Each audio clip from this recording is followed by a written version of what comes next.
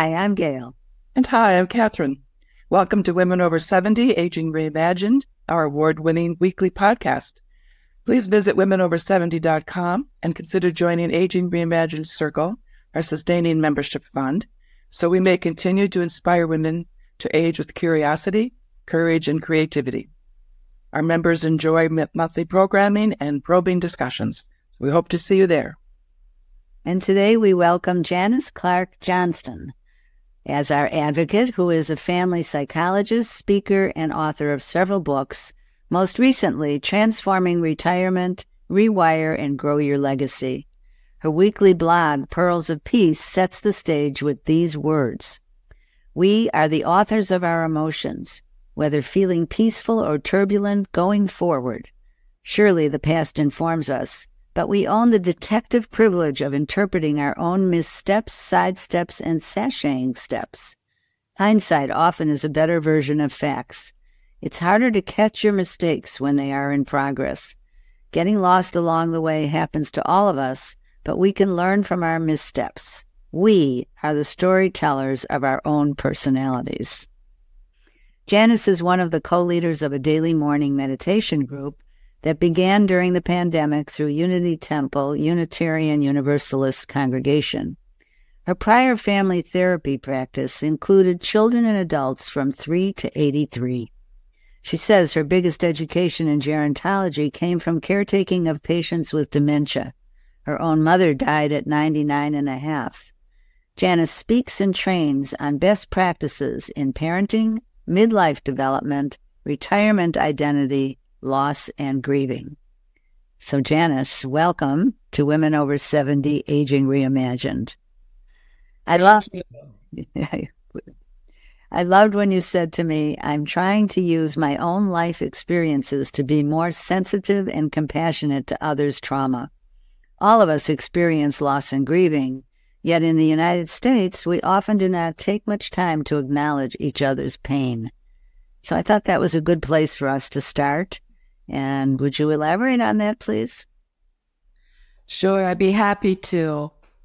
I think it's not just for me that I get more sensitive when I experience loss and get more sensitive to others' pain, but certainly that happened with 9/11, when there was such tragedy with so many lives lost on what looked like a normal workday in America.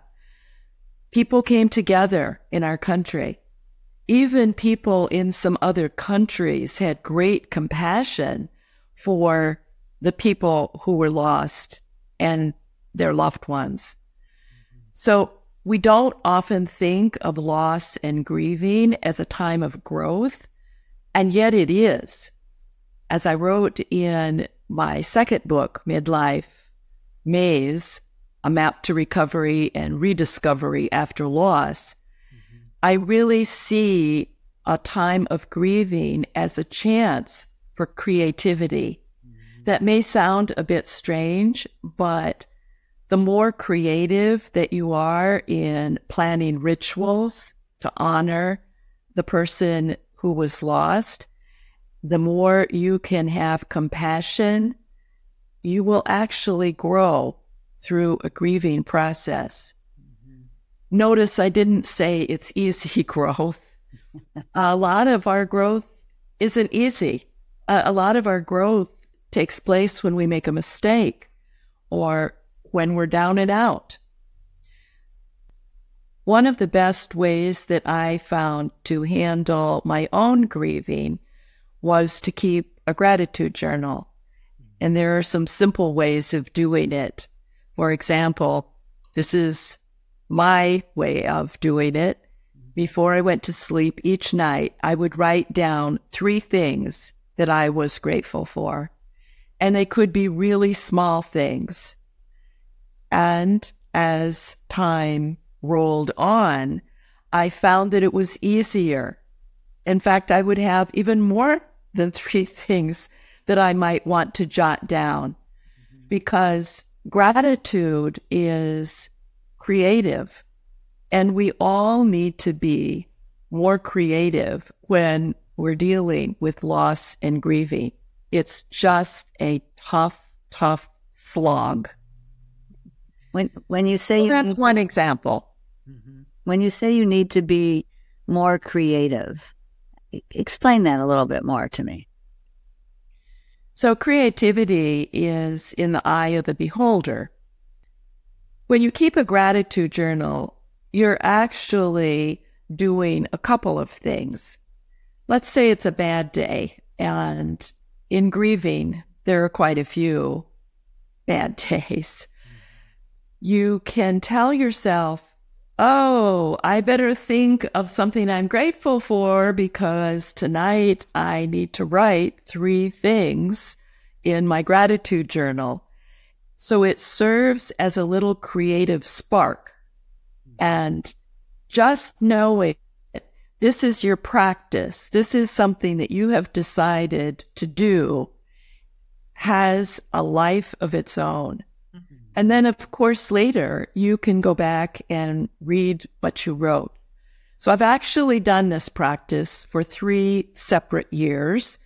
1 year after my beloved husband died suddenly. Another year after my father, who died at age 90. And then another when my mom died. So I've had some really interesting experiences keeping a gratitude journal. Okay. Yes. Well, you also talk about fixed mindset and growth mindset. Tell us a little bit about that. Yes, it's so important to have a growth mindset. This is not my research. It was done by Carol Dweck at Stanford University. And what she found is that people who have a growth mindset are always growing. They are just people who have a love of learning. They are people who believe that it's your effort that makes a bigger difference than your actual talent. If you look at fixed mindset folks, you find that they seem to believe that IQ is a fixed number. They spend a lot of their time trying to document their talent rather than trying to their talent. And what Carol Dweck points out, which is so true, is that all of us have some of each. It's just in different areas. So it's good to know when you're operating out of your growth mindset and perhaps when you're a little fixed. An example would be maybe you have a growth mindset about a relationship. But then when the topic turns to money, you are in a fixed mindset. Often, a fixed mindset comes out of learned behavior, and some of these patterns get started at a very tender age. So, fixed mindset versus growth mindset, it's a good concept for us to understand our personalities. But your personality is not a fixed one. Some people, I guess, hang on to the same old traits for their entire lives. But you can have a better time of it if you believe that your personality is flexible and that you can keep growing. A good reminder. A very good reminder. Yes. I noticed that you're also a reader of Angela Duckworth's work about grit and persistence. And tell us about that and how you see that connecting with the growth mindset. Grit is a concept that has been well researched by Angela Duckworth. She's at the University of Pennsylvania. And what she finds is that the definition of grit, passion plus persistence, only works if you are going for the long haul. And that is being persistent. That is being able to have what in my parents' generation would have been called stick-to-itiveness. I don't know if you've heard that phrase. Oh, yes. Oh, yes. That's an oldie but goodie. Yeah, right. So having grit is really important for so many topics. Certainly it helps if you're writing a dissertation and you're trying to get through a doctoral program. But actually, you need grit to keep on trucking. You need grit in your career many times.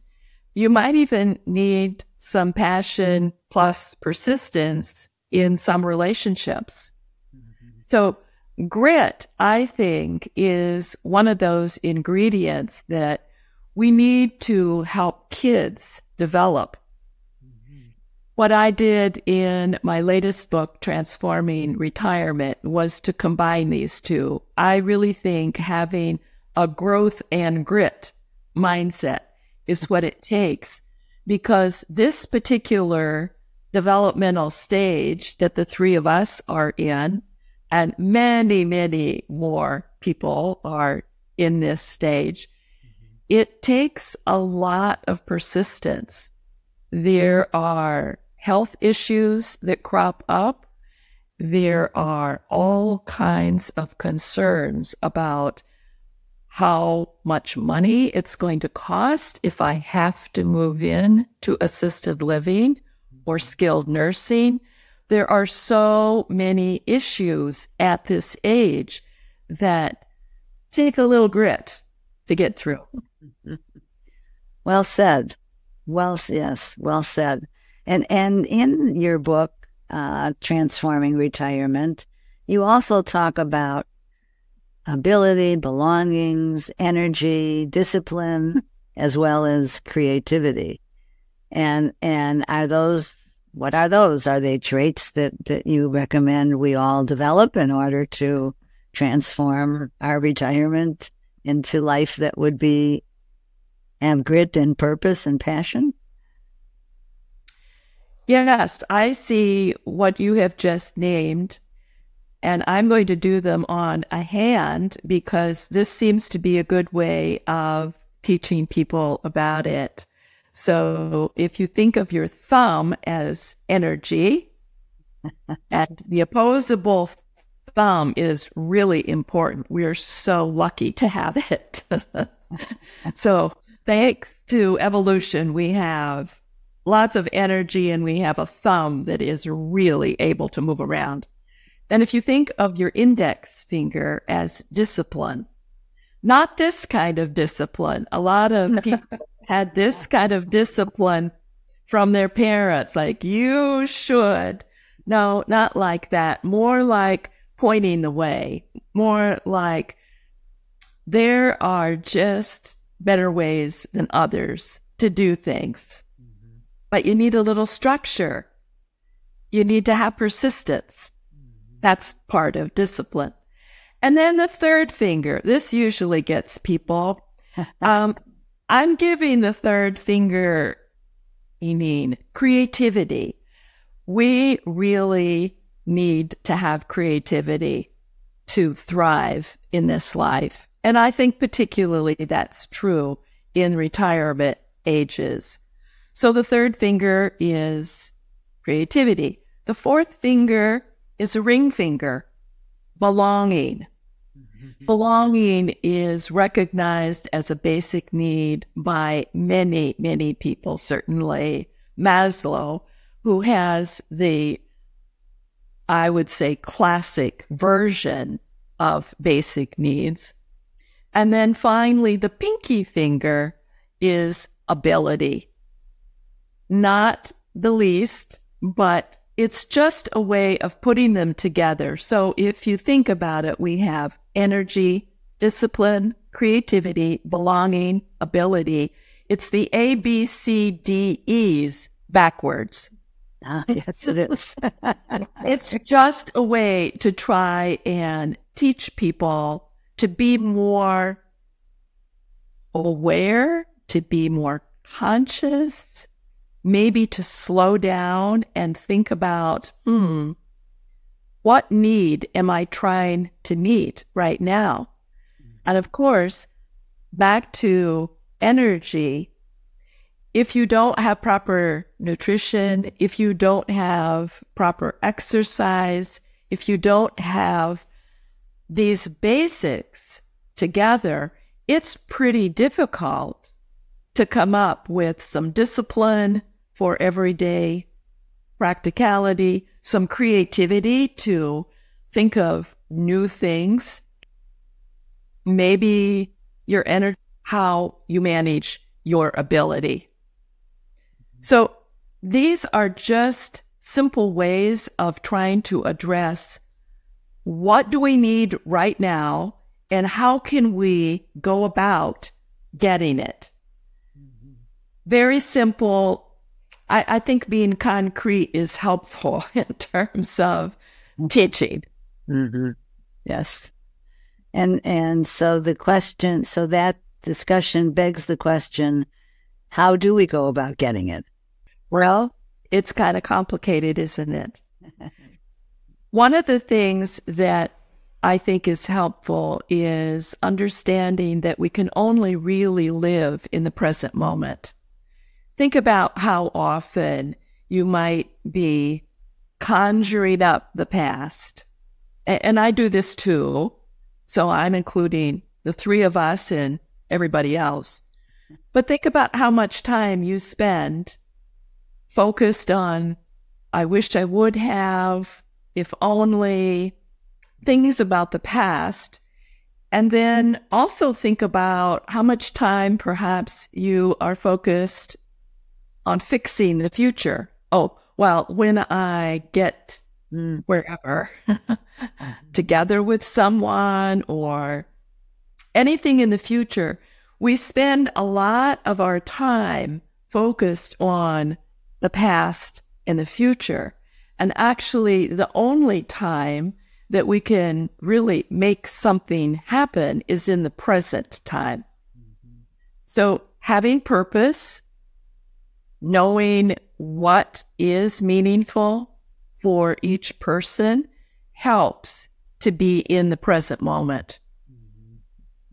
So, Janis, as a therapist, and you work with a wide range of people, do you focus then with them on the present, and how do you help them reflect on their past in a way that can help them be in the present and have a sort of optimistic look on the future? How do you balance those components? That's a really good question, Catherine. It is about balance, isn't it? All of life is about balance. And with clients, so I ought to say with kids, it's a lot easier than with adults. With young children in particular, I worked with them with puppets. I have quite a collection. And we would play out something that was bothering them. And very often with children, it was bullying at school.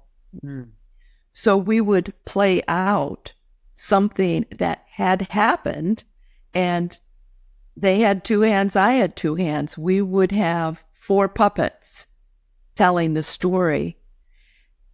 We would deal with the past very briefly and then focus on how they were feeling right now and how did they think about what happened right now and why would, I'll pick on Johnny, why would Johnny say such a thing to you?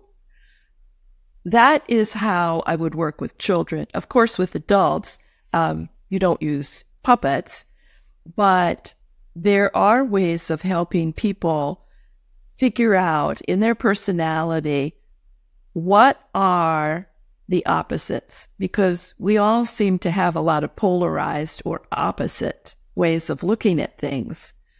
And usually it's pretty quick to find the opposite part of the past or where they are right now. a lot of times people would be angry coming into the office about whatever, and it could be a relationship. Often it was work with my adult clients, and they'd be super focused on how angry they were. But actually, if you scratch the surface of anger, you almost always find fear, insecurity. You find something that's a lot more tender than the anger, because anger is a protector kind of emotion. So through finding the various parts of their personality that were all weighing in on a particular situation, that's the way a client can climb out of being hyper-focused on their anger. That's kind of a simplified definition, but that's the gist of it. I was just curious about women in our age group, because I think many of us were taught that we're not supposed to feel anger. We're not supposed to express anger. And I was just wondering, in your work with women in our age group, and as we're nearing retirement and trying to carve out another lifestyle for ourselves, are women angry at this stage? Do you find that women express anger at this sort of after midlife? My screen went. First of all, Catherine was frozen right after she asked her question. So I don't know if you captured that part. Do you have her question? It was a really good question. And we're still recording, so let's just move on. Yes, it was a good question. You answered part of it. And I think about anger. As women, as we reach anger, retirement, and beyond, are women more likely to express or be in touch with anger? Yes, I think at this age, both men and women, but you've asked specifically about women, are more in touch with their anger. And perhaps they're feeling it for maybe not the first time, but they're able to access it a bit more. I think that a bigger issue than anger, however, is loneliness. We have a lot of people who are living solo these years, these retirement years, and the loneliness factor is huge in our country. I think the Brits are ahead of us. In 2018, they appointed a minister of loneliness for their country. It's something that we might think of doing, because helping people cope with all of their emotions, certainly anger, that's important. We haven't done a good job of helping young men deal with their anger. So anger clearly is an important emotion for all of us to be able to address, to know when we are angry and to know what it's all about. Is it about insecurity? For a lot of young men, it is about insecurity, but they don't know that because they don't understand emotions. So back to what you were asking, I do believe that women of our age, of retirement ages, are embracing more of who they are. Now, these are the women with a growth mindset. If you have a fixed mindset, you probably are not addressing your anger because you feel like, well, I've lived all these years. I am who I am. My personality is stuck in plaster. But all the research shows that personalities are plastic, not plaster. Well, I have to go back to the subject you touched on briefly, and of course that's loneliness. And how do you see that exhibited in older women? I see people who aren't reaching out. I see people who aren't meeting that basic need of belonging. Mm-hmm. And I think some of it has to do with just being negative about what they've lost. They've lost their hair color. They have lost maybe their figure. They've gained weight in places that they are not appreciating. I think it's a lack of self-compassion. And actually, this is what we need a lot of in retirement age. We need to have self-compassion.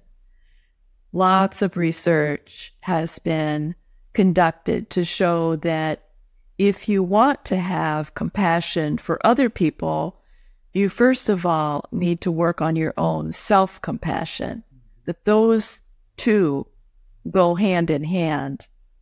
So for people, getting back to that question, Gail, of lonely, I think they haven't really been operating out of a growth mindset. I think maybe they're lacking grit. I think they are mostly lacking in their creativity about how to go about finding belongingness in their life. Yes.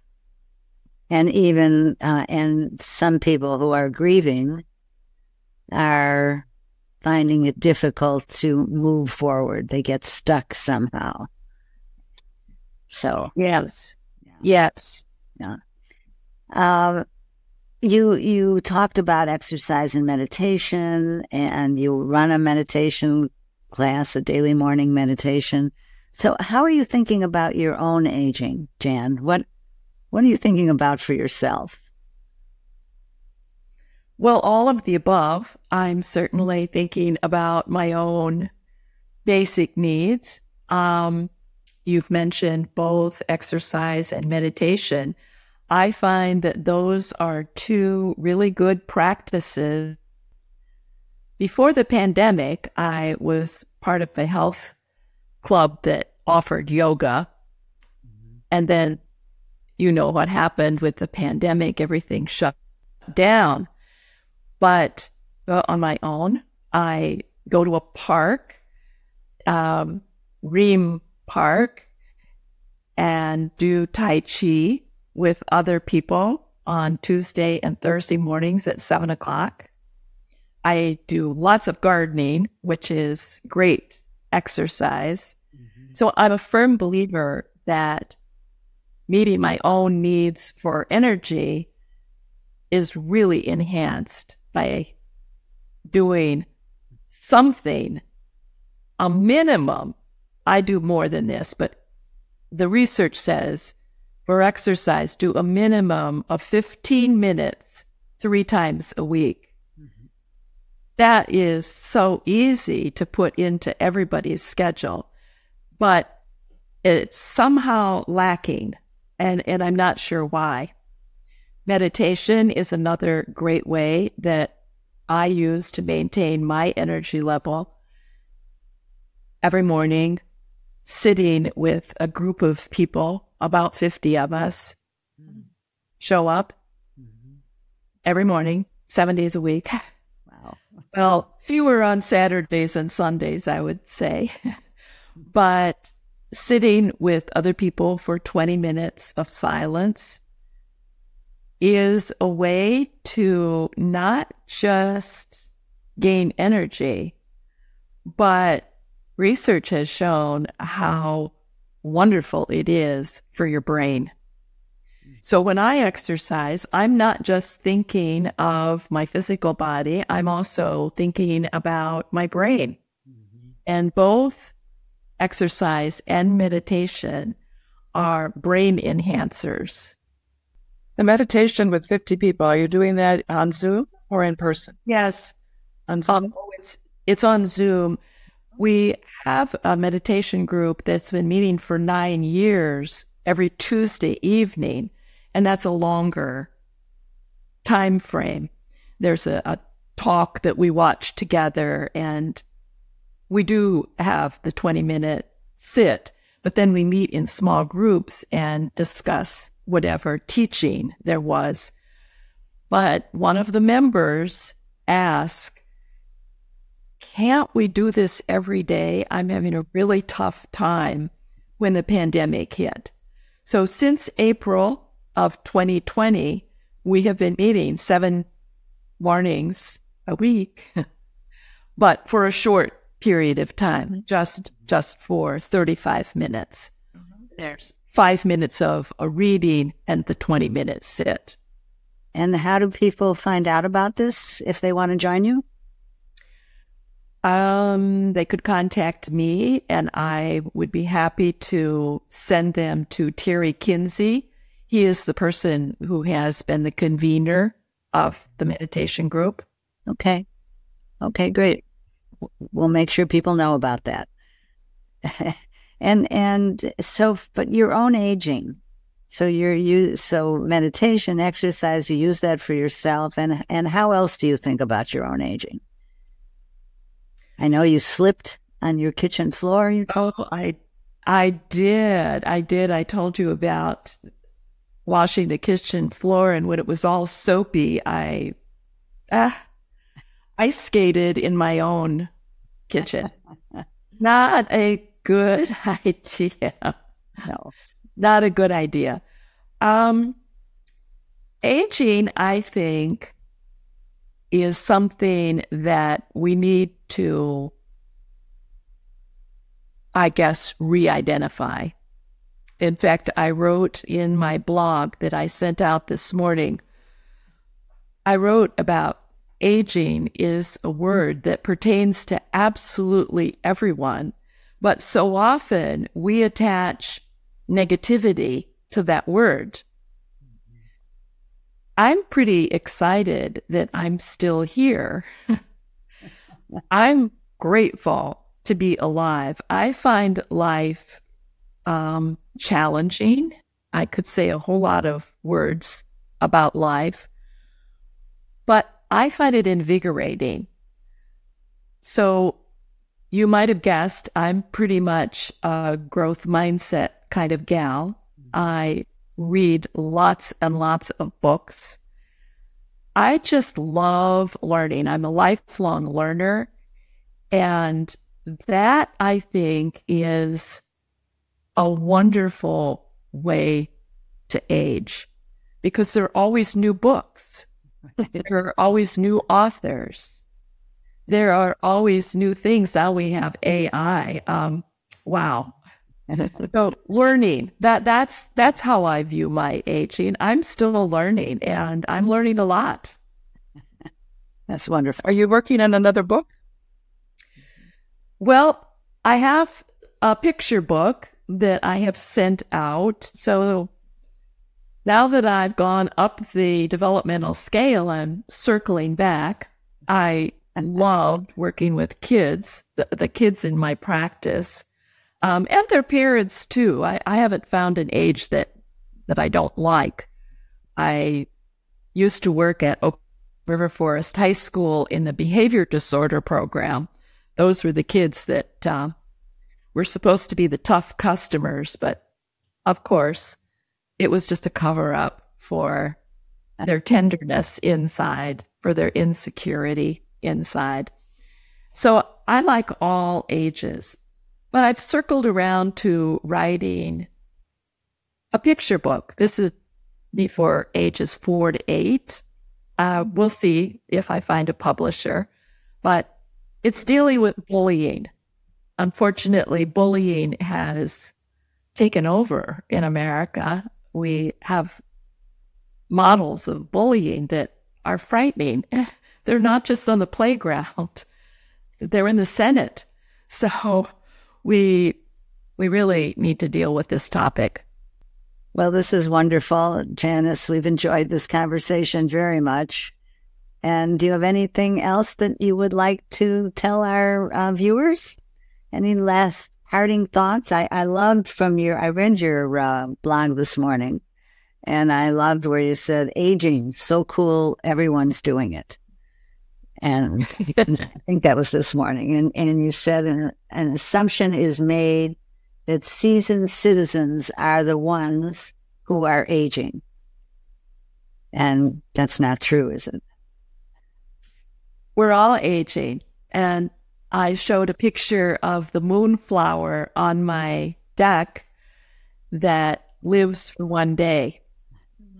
Unfortunately, babies sometimes only live one day. I miscarried a long, long time ago in between my two children. Living is a gift.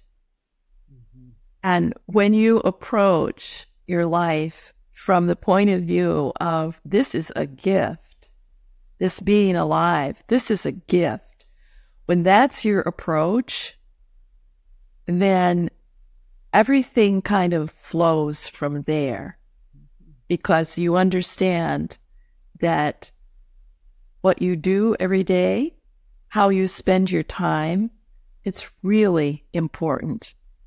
I surveyed 125 people for transforming retirement. I asked them, what is your definition for that word, retirement? And how do you spend your time? And it was fascinating. Everything from A to Z. Some people are thriving.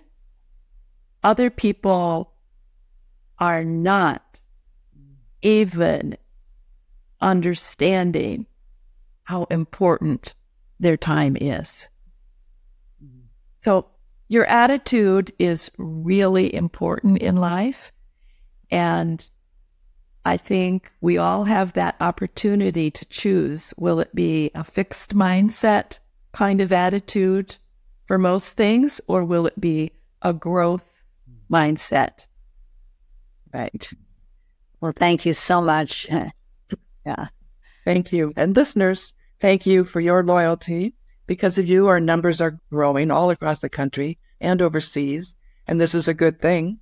But still, we need more subscribers and reviews on Apple Play, Apple Play and YouTube. Support Women Over 70 and let your voices be heard. Help us change the conversation about women aging.